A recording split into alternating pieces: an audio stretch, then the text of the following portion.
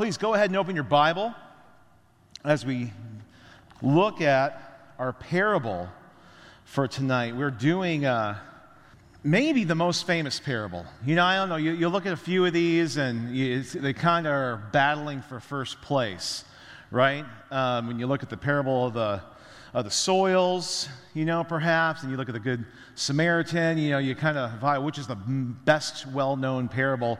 This makes a strong case for it. So we're in Luke chapter 10, and we're going to be reading verses 25 through 37. So let's look at that together right now. It says this, and behold, a lawyer stood up to put him to the test, saying, Teacher, what shall I do to inherit eternal life?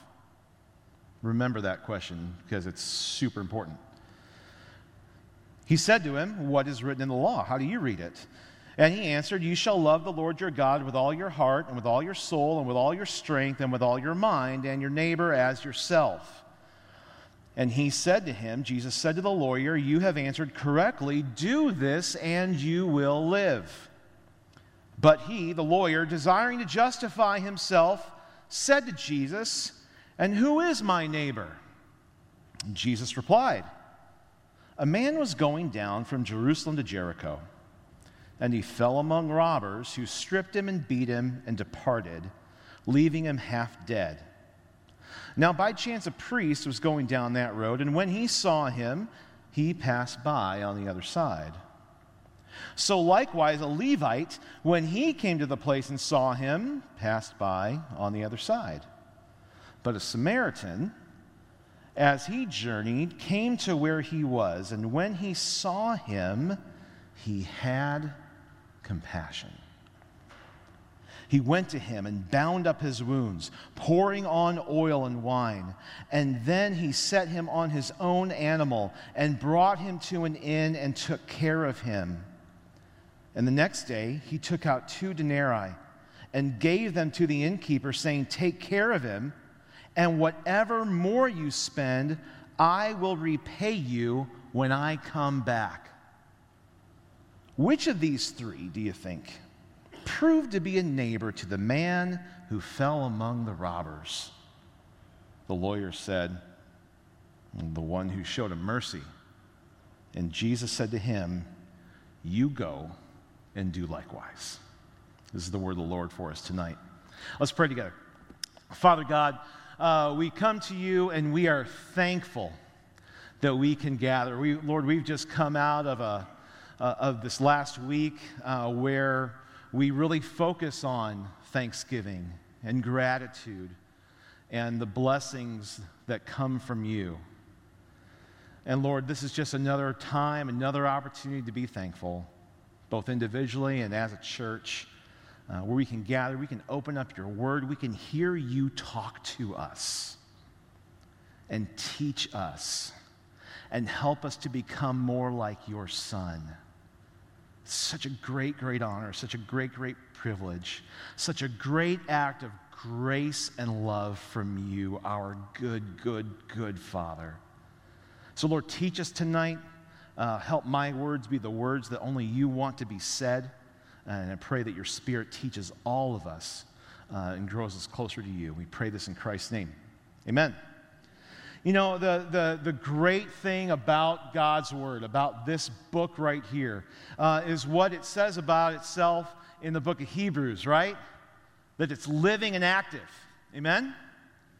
So, you know, I don't know about you. I've read this parable. I've taught this parable a lot, you know, over many years.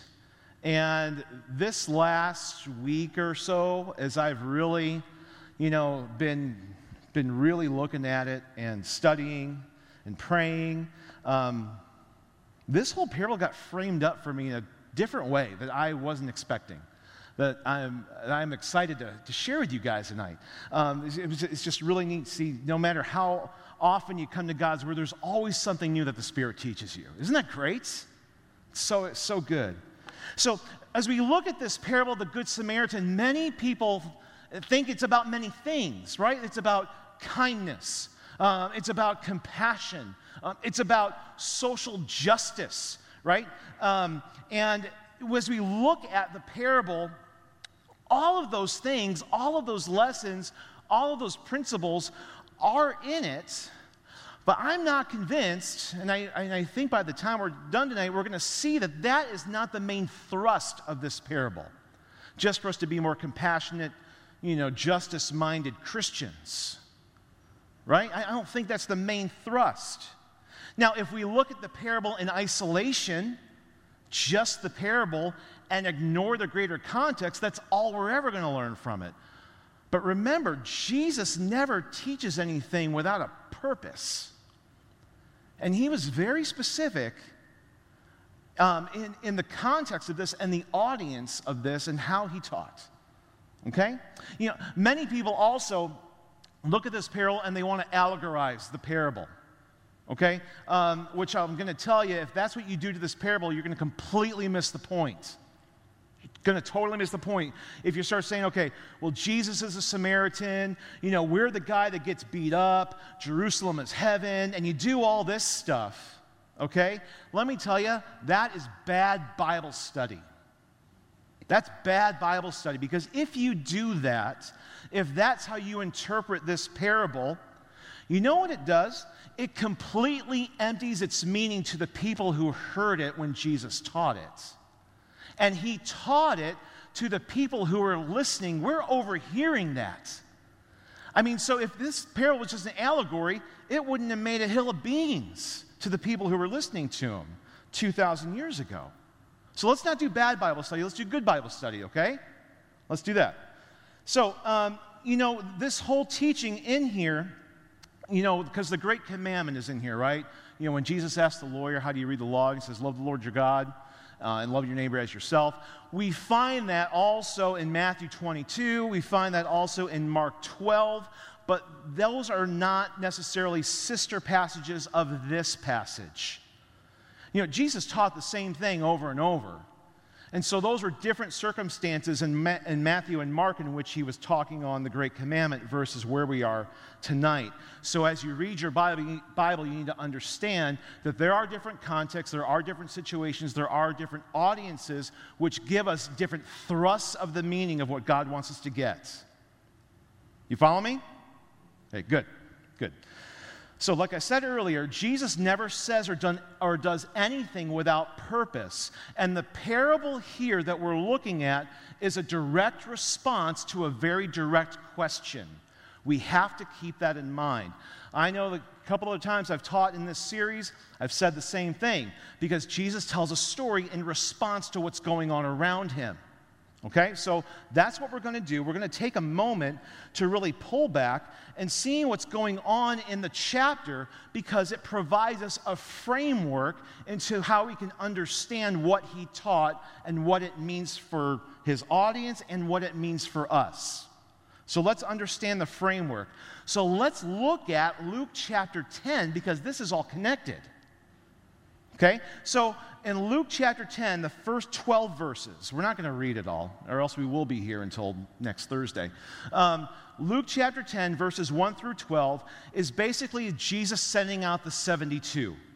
You may be familiar with this story. He pairs them up, and he sends them out into towns into which he is going to be going to. So they're kind of like forerunners, right? He's kind of giving them a John the Baptist type of ministry.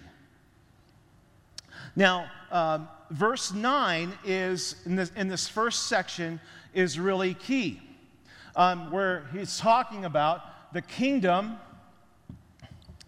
is near. Okay, so what you need to understand is when he sends out the 72, in the first 12 verses, when we look at verse 9, their message, he's talking about going and doing healing, and he says, proclaim that the kingdom of God is near. This is a gospel kingdom message, love of God coming message. Jesus is king message. Okay? That's what's happening in the first 12 verses. Now we look in Luke chapter 10, verses 13 through 16. Jesus has some warnings going on here. Luke 10, 13 through 16 is Jesus is saying there is going to be judgment coming on those who don't repent. Judgment coming on those who don't repent. Pastor Mark just finished a couple weeks series on Sunday morning talking about afterlife. Judgment's coming if you don't repent and believe. That's just the truth of the matter. Verse 16 is really important. So Jesus says, the one who hears you hears me. The one who rejects you rejects me. And the one who rejects me rejects him who sent me. So in verse 16, we have this whole idea of reject. But in the big picture, listen, we're just the messengers. We're just the messengers. You share the gospel with somebody and they kind of say no to you in some way, whether it being a nice way or a mean way. It's really not a rejection of you. It's not really a rejection of me. It's ultimately a rejection of Christ and the one who sent him, his Father.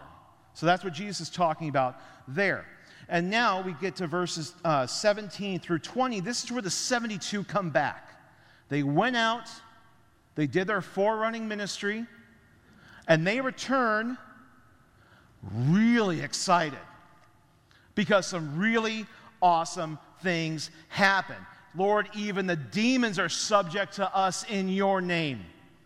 These guys are pumped up because their message was working. Right? They were empowered by the Spirit, sent by Jesus. But we get to verse 20. And verse 20 is super important. Jesus teaches us really what we really should be rejoicing in the most. It's this whole idea, don't be rejoicing in your works, okay? You should be rejoicing in your salvation. Hey, rejoice that your name is written in the book of life. Yeah, great things happened, but remember, it is about salvation. It's not about works, which really, you got to read what Jesus is saying here.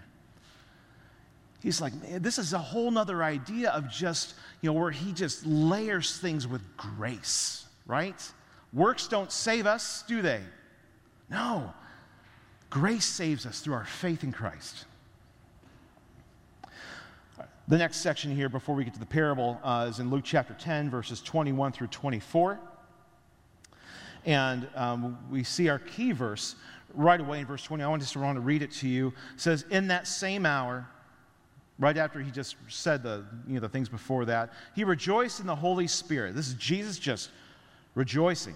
And he said, I thank you, Father, Lord of heaven and earth, that you have hidden these things from the wise and understanding and revealed them to little children. Yes, Father, for such was your gracious will. So in verse 21, this whole key concept of the wise and understanding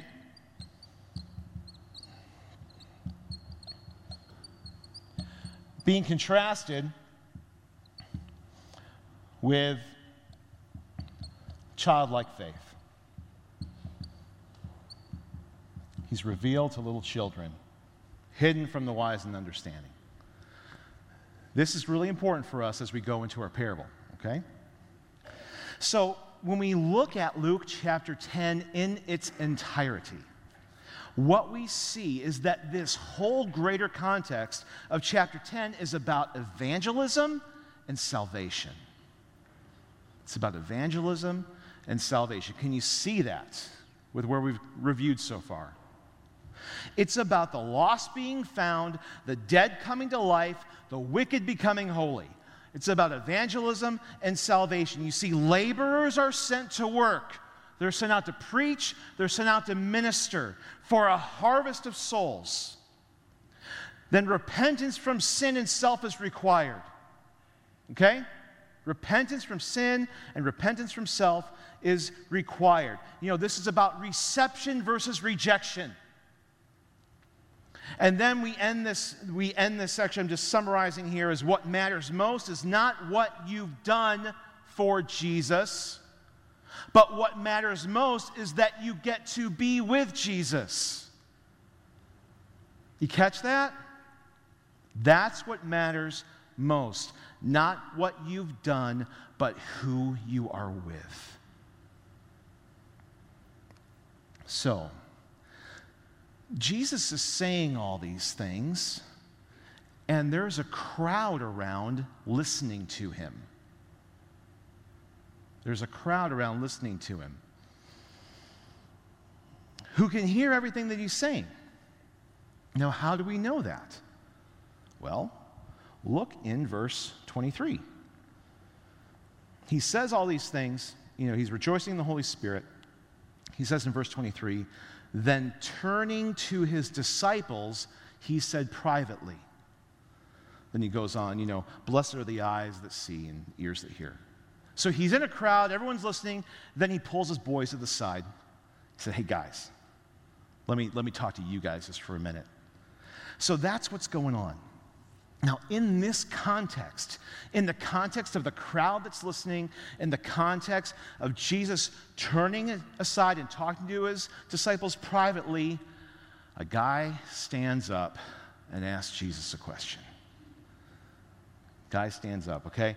The lawyer comes on the scene. This lawyer is an expert and teacher of Mosaic law.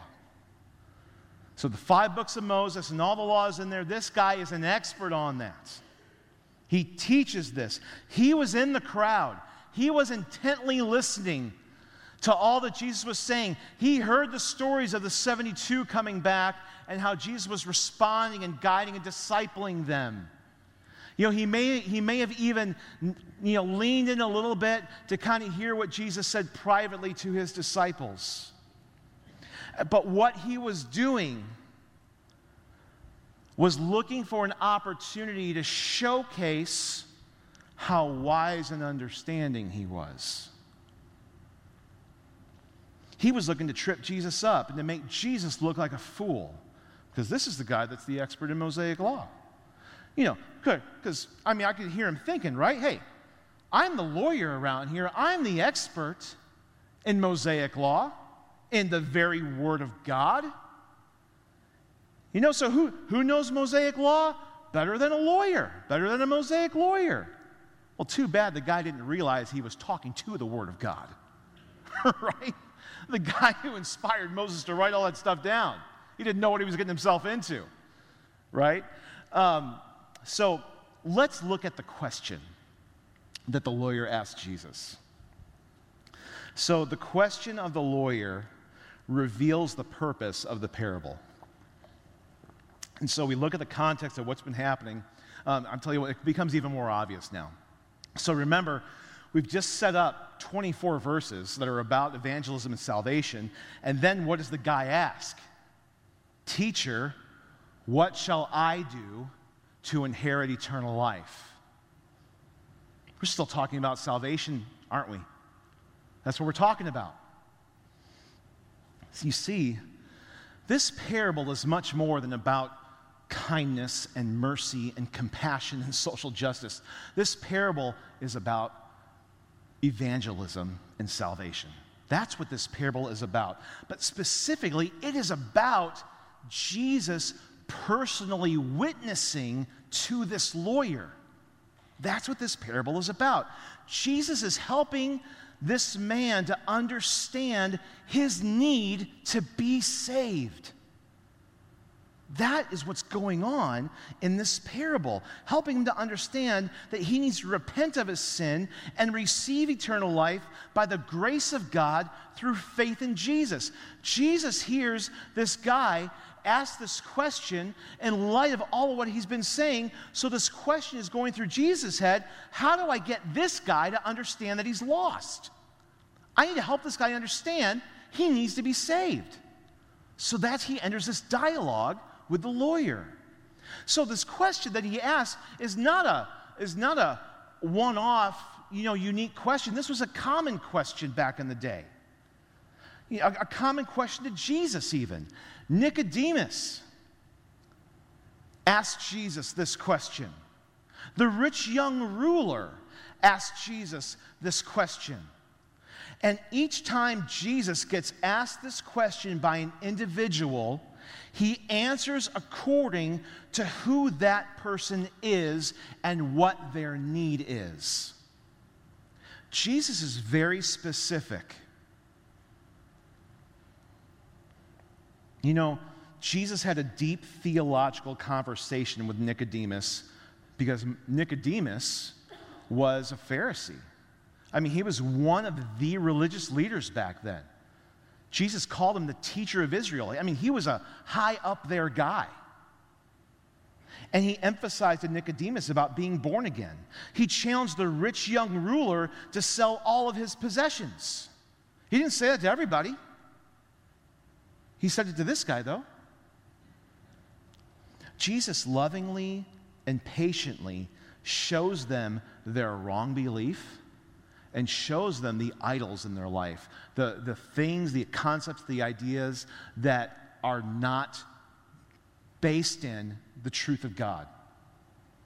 He shows them those things. He helps them see that they are lost so that they can be found. It's a great act of love by Christ. Now, listen, there isn't necessarily a boilerplate for evangelism. Okay? I mean, there's all kinds of, if you've been around a while in church world, you know, there's all kinds of different ways to share the gospel. Right? I mean, you got the Romans Road, you got the 4 spiritual laws, you got this, that, and the other thing, right? There's all kinds of ways out there. Now, there's some basics, right? There's some foundational stuff. There's sin, right? There's repentance. There's faith in Jesus alone, right? You got those things, but how do those things get communicated in a way where they can be best received and not rejected? And see, until the message is made specific for the person you're talking to, it's never dynamic. It's never dynamic. Now, ultimately, this is the work of the Holy Spirit. I mean, this is how, Pastor Mark or someone can be up here and at the end of a service, we preach and we share the gospel and we have a call to respond to salvation. And a lot of people can raise their hand. A lot of people can stand up. A lot of people can pray the prayer. And all of them to a person says, man, I thought he was talking right to me today. Right? I mean, that's ultimately, that's the work of the Holy Spirit going on there. So, I want to look at a couple things here too as we're talking about this whole idea of evangelism, because there are a couple categories. We got easy and we got hard. Who are the people that it's easy to witness to? It's easy to evangelize and win to the Lord. You know who those people are? Anyone have a guess of who the easy people are? People who talk to you? Non-believers? Kids? Okay? Yeah. People who are in trouble? Yeah, I like your answer a lot. That's the answer I was thinking of, kind of. Listen, I didn't really think the easiest people to evangelize are the people who already know they're lost. I mean, they know their life is messed up, right? I mean, they're searching for some kind of answer somewhere. I mean, we're talking about, the addicts, the outcasts, the ones who've made a mess of their lives in one way or another. Those are oftentimes they're the easiest people to witness to and win to the Lord because they know they need help. They're searching, like, someone help me get out of this mess. Right? Well, who are the hard people? Church folk. Amen. Yeah. Tell you what, the hardest people to evangelize to are the people like the lawyer, aren't they? Why? Because you know what? They got a pretty good life. They got a pretty good job. They are kind of this upper middle class type of people. They got good kids. They go on a good vacation every year. They're good. I mean, what do they need to hear a message of, sin and hell and death and all that kind of stuff for? I'm good. My 401k is growing. We're going to Florida with the kids. Spring break. What are you talking about? It's got a new SUV. What do you mean? Right? Those are the hard people to witness to, aren't they? Because their life's pretty together. Here's the deal. And then you throw in, we're in America. And we're not in the Bible Belt, we're in the Midwest, and we're kind of downstate Illinois. So you know what? Here's the deal. A lot of these people these hard people, these, hey, I'm pretty good people. You know what the deal is? They have just enough of Jesus to inoculate themselves to him. It's like they got their Jesus flu shot. Because you know what? They remember, oh yeah, I remember going to VBS when I was a kid. Yeah, I remember praying some prayer, that pastor. Yeah, I've given money to the church before. I helped serve soup at that soup kitchen. Right? They got, you ask them about some stuff in the Bible. Yeah, I know that story. Yeah, Jesus died on the cross, rose again. Yeah, I go to church that weekend. They have just enough of Jesus to inoculate themselves. They're the hard people to witness and evangelize to. You know, they're the ones who need to be shown how lost they are in all of their goodness. And that is what Jesus is doing with this lawyer, because he loves this lawyer. You know, the lawyer asks the question of what shall I do to inherit eternal life? He asks it with a terrible intention, right? I mean, because he's not really wanting to know, because he already does know. He's an expert in Mosaic law. He's trying to trap Jesus, trying to trip Jesus up. He's wanting to test Jesus. Right? That's what he says. You know, he said to him, who's written in the law, how do you read it? He answers, and then he wants to justify himself later. I mean, this whole thing is a game that this lawyer is trying to play with Jesus. Jesus isn't playing the game. Jesus is going after this guy's heart. He's not going to get played. Jesus sees right through it, right through the game, reaches right into this guy's soul, okay? And asks him, okay, let's go on your turf, expert on Mosaic law. How do you understand it? You asked me the question, well, what do you know? Well, the guy answers rightly. Love the Lord your God with all your heart, with all your soul, with all your strength, with all your mind, and love your neighbor as yourself. Jesus says you answered right. Ding, ding, ding. $10,000 to the winner. Eternal life may be yours. So the guy, he quotes Deuteronomy chapter 6, verses 4 and 5. This is known as the Shema, which means hear. It's the first word. Hear, O Israel, the Lord our God, the Lord is one, and you shall love the Lord your God with all your heart, with all your soul, with all your mind, with all your strength. Okay, Jews prayed this all the time, every day. They would stand up in the synagogue and they would say this from the depths of their souls with a loud voice. This was their prayer. So he quotes that, and then he quotes Leviticus 19:18. You shall love your neighbor as yourself. And I love the end of the verses, and I am the Lord your God. Just so you know, this is coming from me.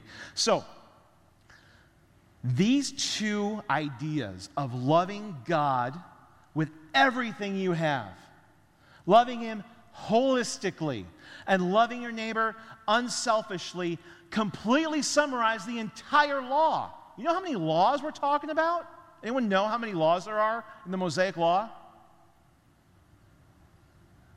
613.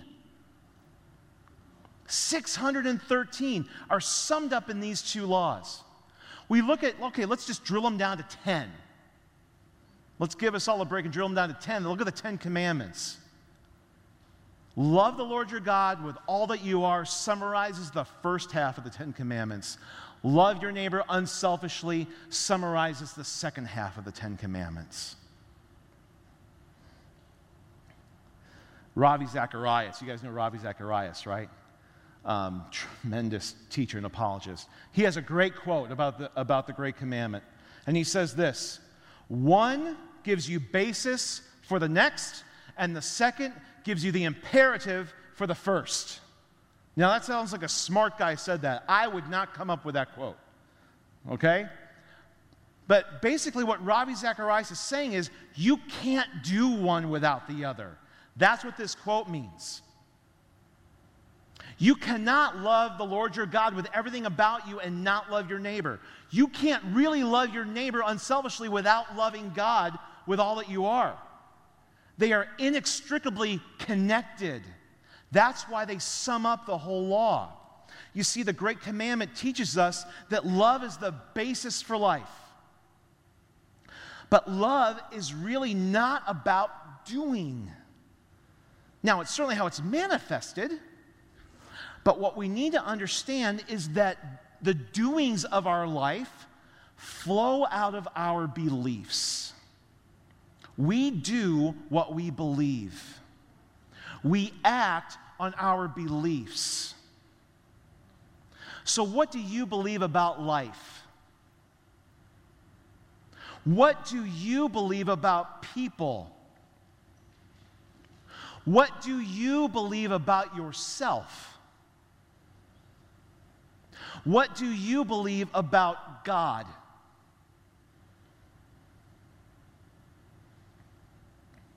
What you do every day, how you center the practicality of your life, demonstrates what you really believe. So what I'm going to challenge you to do is take a long look at your thoughts. Take a long look at your words, your activity, your attitude, your finances, your schedule, how you treat others, and you will discover what you really believe. That's what you'll learn. Let me take 30 seconds to tell you a quick story.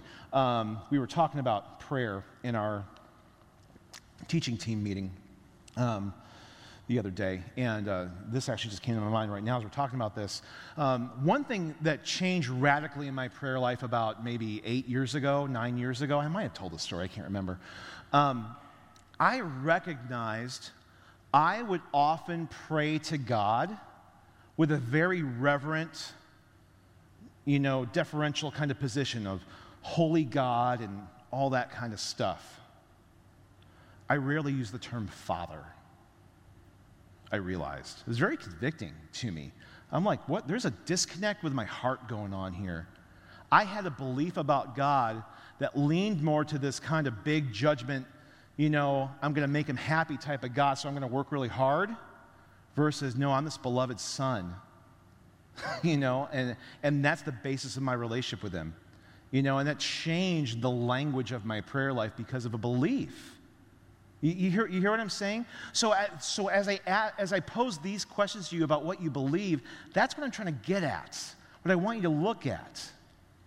So how do I refer to God? And how does that inform how I live my life? If I believe God is this big holy God out there that, that is Lord, and I'm going to live to please him, I'm going to be working my tail off in ministry and teaching and trying to do things. I'm wanting good things to happen. I'm wanting to honor God, but it's really deep down. There's a performance base in me that needed to be repented of because I wasn't resting in his love and grace and mercy. You follow?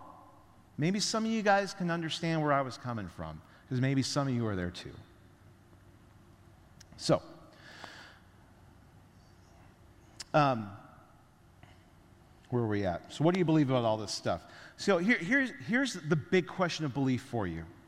Is my life, is your life, yours to do with as you want, or is your life God's to do with as he wants? That's a big question of belief for you. This is in this lens, A.W. Tozer, great theologian and pastor, he famously wrote this: what comes into our minds when we think about God is the most important thing about us. Okay?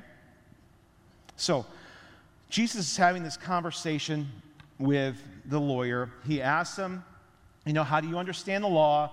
He quotes the Great Commandment, loving God holistically, loving others unselfishly. Jesus says, you answered correctly. He commends it. And this word correctly, I'm not going to try to pretend I know how to say this Greek word because I don't, but what I will tell you is that the prefix of the Greek word that's translated as correctly, the prefix in Greek is ortho. Okay? Now, that should come to mind. That should be familiar to a lot of us, right? Orthodontics. straightening crooked teeth, okay? Orthopedic, those sorts of things. So ortho means in a straight way. This concept is really important for us right now. The word correctly, ortho, means in a straight way. Jesus says he's headed down the right path. You're headed down the straight path, you're headed that way. This is the path to eternal life. That's what Jesus is saying to him. You know, this is the personal evangelism for the lawyer. But the question now becomes to the lawyer, how far down the right path are you willing to go? How far down this right path are you willing to go? And that's a great question for us too, isn't it? We know the right thing, we know the right way to go, but do we believe deep enough in our hearts for our actions to take us all the way down the path? You follow me?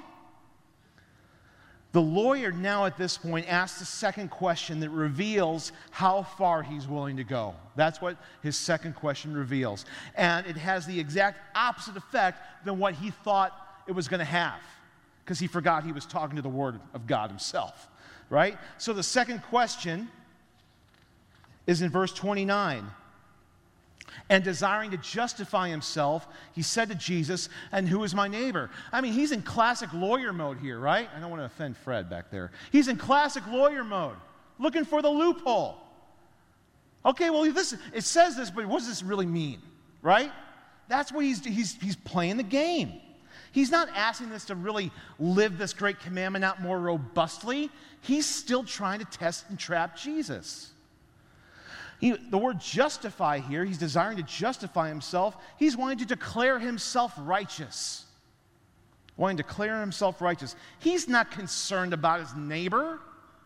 This guy's concerned about himself. He's wanting to justify himself. He's really asking, well, what's the minimum I can do? Like, okay, I took 2 steps on the path. Am I good? Am I in? Right? That's what he's saying.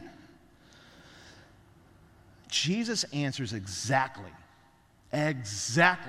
how far down the path this lawyer must go, and now we're at the parable. Guys, listen. I hope, I want you guys to be good students of your Bible.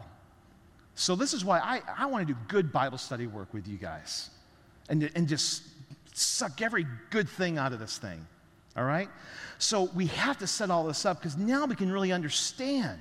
So when Jesus tells this parable, he is showing how far down you need to go. This guy needs to go to inherit this eternal life. Jesus is loving this lawyer well. So he tells the parable, and here's the parable. This guy is coming down from Jerusalem to Jericho. It's about a 17-mile trip. There's a common road, a dangerous road. Jesus paints a clear picture with a real place so his hearers know what he's talking about. He's setting the drama for the stage. Okay? Now, the guy's going down the road. There's all kinds of places on this road that are hidden. I always think of like a cowboy movie. You know, when you see the guys and they get ambushed, that's kind of what's going on because there's cliffs and all that kind of thing. That's what's going on here. So the robbers jump out. They beat him, and actually the verb tense here is that they kept on beating him. It wasn't like they knocked him down one time. They kept it going. They're kicking. They're doing all the thing, right? They strip him down. They took everything they had. They leave him dying on the side of the road.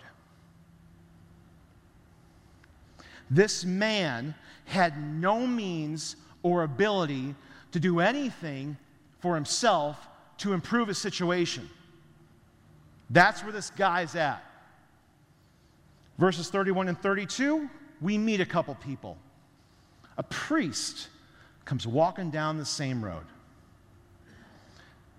Who are the priests? Priests are from the family of Aaron himself, Moses' brother, the first high priest. From the family of Aaron himself, they offered sacrifices on behalf of the people to God, and they were a mediator between man and God. That's who the priests were. So this guy is walking down the road, sees him, I'm heading over this way. I'm keeping going.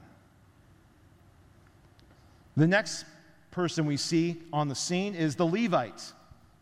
Now, he's not a priest, but he comes from the same tribe as the priests, from the tribe of Levi. Now, what did they do? The Levites, they performed all kinds of supportive tasks around the temple. They didn't do the sacrifices. They weren't the mediators, but they took care of things. They helped set things up. They cleaned things. They're like the deacons of the temple, okay, in our New Testament church language. That's who the Levites were. Now, they're both described as seeing the man and passing by.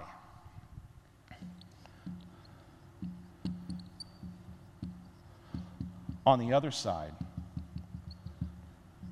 Now, again, there's another big, fancy Greek word in here. I can try to impress you with it, but I'd really destroy the pronunciation. But I'll tell you what the prefix is, which you'll be very familiar with. The prefix is anti. We know what that means, right? It means what? That means against. Now, in verse 33, we meet the third person on the scene, and this is where the Samaritan comes in. Who are the Samaritans? Samaritans were hated half-breeds. That's who they were. Pure-blooded Jews did not like Samaritans. So here's their history. During the divided kingdom, after Solomon, kingdom divides, northern and southern. They intermarried with the Gentiles. That's how they became mixed blood. They were hated by the Jews ever since. Calling someone a Samaritan was a massive insult.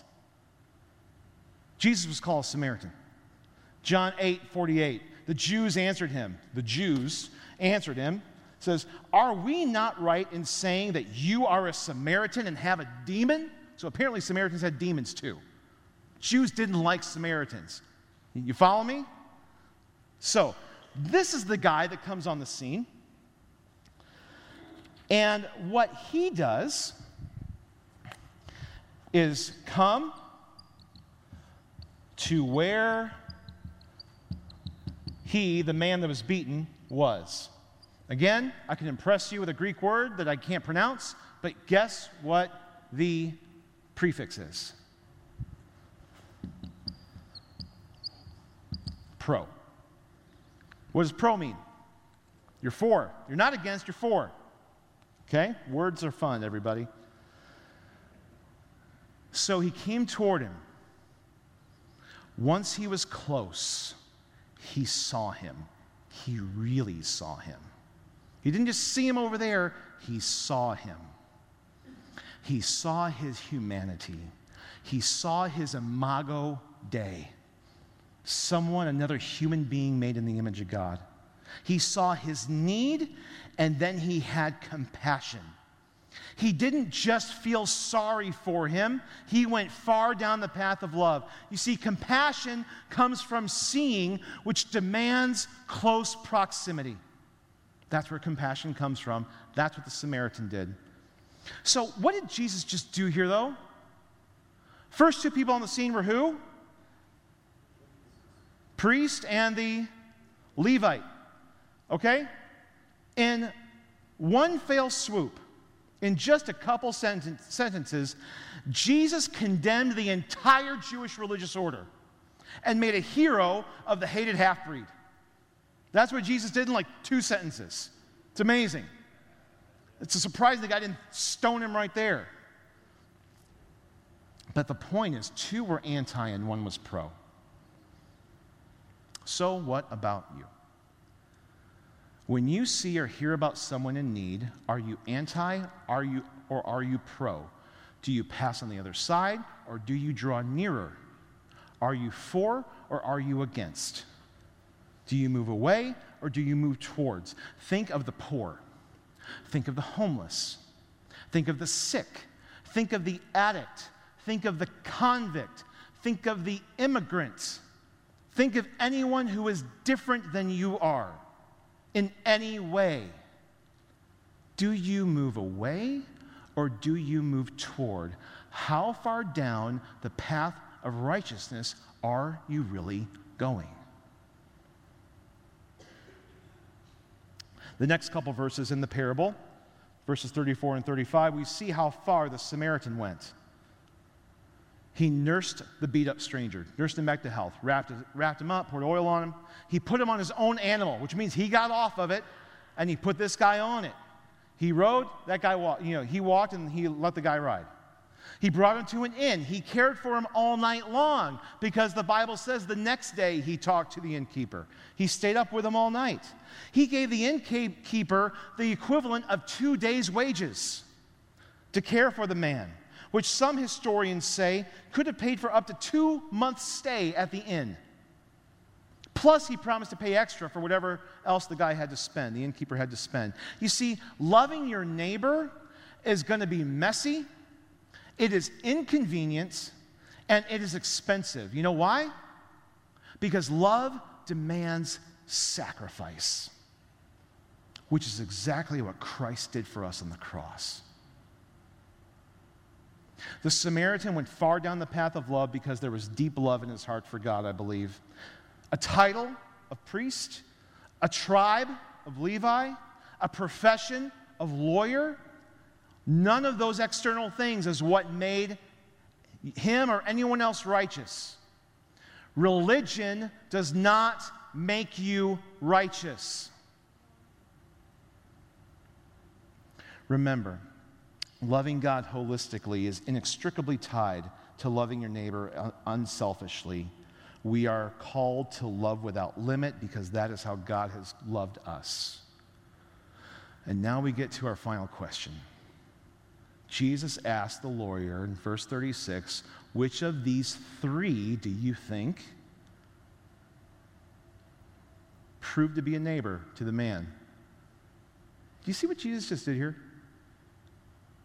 Jesus flipped this. Because the guy asked, well, who's my neighbor? Well, Jesus said, well, who proved to be the neighbor? Flipped it upside down. So it's not about who's my neighbor, who's your neighbor. It's who am I loving as a neighbor? That's the issue. This is where Jesus helped the lawyer. This question helped the lawyer understand just how lost and spiritually dead he really was. This is where Jesus finally cut through all the lawyer's goodness and got to his heart. Jesus carefully, lovingly, and specifically took this lawyer on a journey to get him out of his head knowledge of God and his word and to help him see that true belief flows out of a heart of love that's then manifested in action. Because all theology is practical theology. If you can't live out what you believe, you have a wrong belief. Because it should all be rooted in love. How we practice it and the attitude by which we practice it reveals much about you and me. So, the lawyer answers Jesus' question, I think, with a sense of conviction. When we read in verse 37, he answers Jesus, well, the one who showed him mercy. I'm not sure that he didn't use the term Samaritan because he was still full of hate and everything. He didn't even want to say the word. I don't think that what was going on. Maybe it was, but I don't think so. I don't think he was angry and spiteful. I think conviction was beginning to settle on him, and I think he answered this pretty meekly. The one who showed him mercy. It was hitting him. You see, our neighboring of people, any and every type of person that comes along our path, is proved by the mercy we show them. Not a feeling of pity, but an action of compassion. Jesus affirms his answer. He says, yeah, you go and do likewise. Go and show mercy. Go and do likewise. Jesus' response here. Now I'm going to tie this all back. Remember, this is about evangelism and salvation. Jesus' answer here, go and do likewise, is the real answer to the lawyer's initial question way back in verse 25 of, teacher, what shall I do to inherit eternal life? This challenge of love to the lawyer was his personal gospel message from Jesus. Isn't that beautiful? Isn't that beautiful? So listen, learn every lesson you can about kindness and compassion, social justice, mercy. Learn all you can from that parable. Live that out. That's good. God likes that. Okay? He wants you to do those things. But I think as we understand the greater context of this, we have a beautiful picture of Jesus loving a guy who almost thought himself too good enough and didn't need to be saved. And Jesus brought him to a place in a careful, personal way so he could see his need and have a chance to respond to the gospel and not reject it, to get his head out of the way of his heart. So some of you need this challenge of getting out of your head and living lives of mercy and compassion, being a neighbor, because faith isn't just about knowledge, but about loving God and others. And all of us need the reminder that people in our lives need a personal gospel message, which means you have to be pro, you have to draw near, and you got to get to know them. So how can you do that? Let me give you we have a few minutes left. I'm actually early. I'm surprised at myself. How can we do that? We have a great season to which there are all kinds of opportunities for you to practice this. Here in the church, outside the church, Hope Thrift Center, Contact Ministries, Safe Families, whatever it would be. Kumler every Tuesday night. They're not here, but I love reading Stan Vasik's Facebook messages on Wednesday morning, because he talks about how many people were there, what Pastor Jack said, someone who got ministered to in a special, personal way. Stan and Sheila draw close every Tuesday. They know people, and they're doing this. And it's not hard, everybody. You can do this. How can you draw close like Jesus drew close to the lawyer, like the Samaritan drew close to the beaten man? And how can you see them? How can you have compassion? How can you be that neighbor so that you have the opportunity to share a personal gospel message with them so that they can move from being dead and lost to alive and found? That's what this is all about, isn't it? Amen? So listen, grab someone, make a friend, bring them to Calvary Christmas. Serve with us, at Contact Ministries on Christmas Day. Head out to Kumler on Tuesday night. Do something. You can live this stuff out, and listen, because of God's word and because of God's Spirit in you, you have everything that you need to do this. Amen? That's a good and gracious God, isn't it? All right. Hey, I love you guys. Let's pray together, all right? Father God, thank you for your word and for how rich and deep and alive it is, and how it continues to challenge us and grow us and give us revelation of who you are and how you work and who we are in you and how we can live because of who you've made us to be. Lord, I don't know if the lawyer in this story ever got to the point of receiving you as his Savior. I pray that he did. But I really thank you for the great lesson of love that our Lord showed us. Help us to live that way. Help us to make the most of the relationships in our life, with our family, with our friends, with our neighbors, with our coworkers, with the strangers that walk across our path every day, and especially maybe those ones that we want to turn away from because they don't look right, or they smell right, or they come from a different place than we do, or something. Lord, help us to love you holistically and love everybody unselfishly,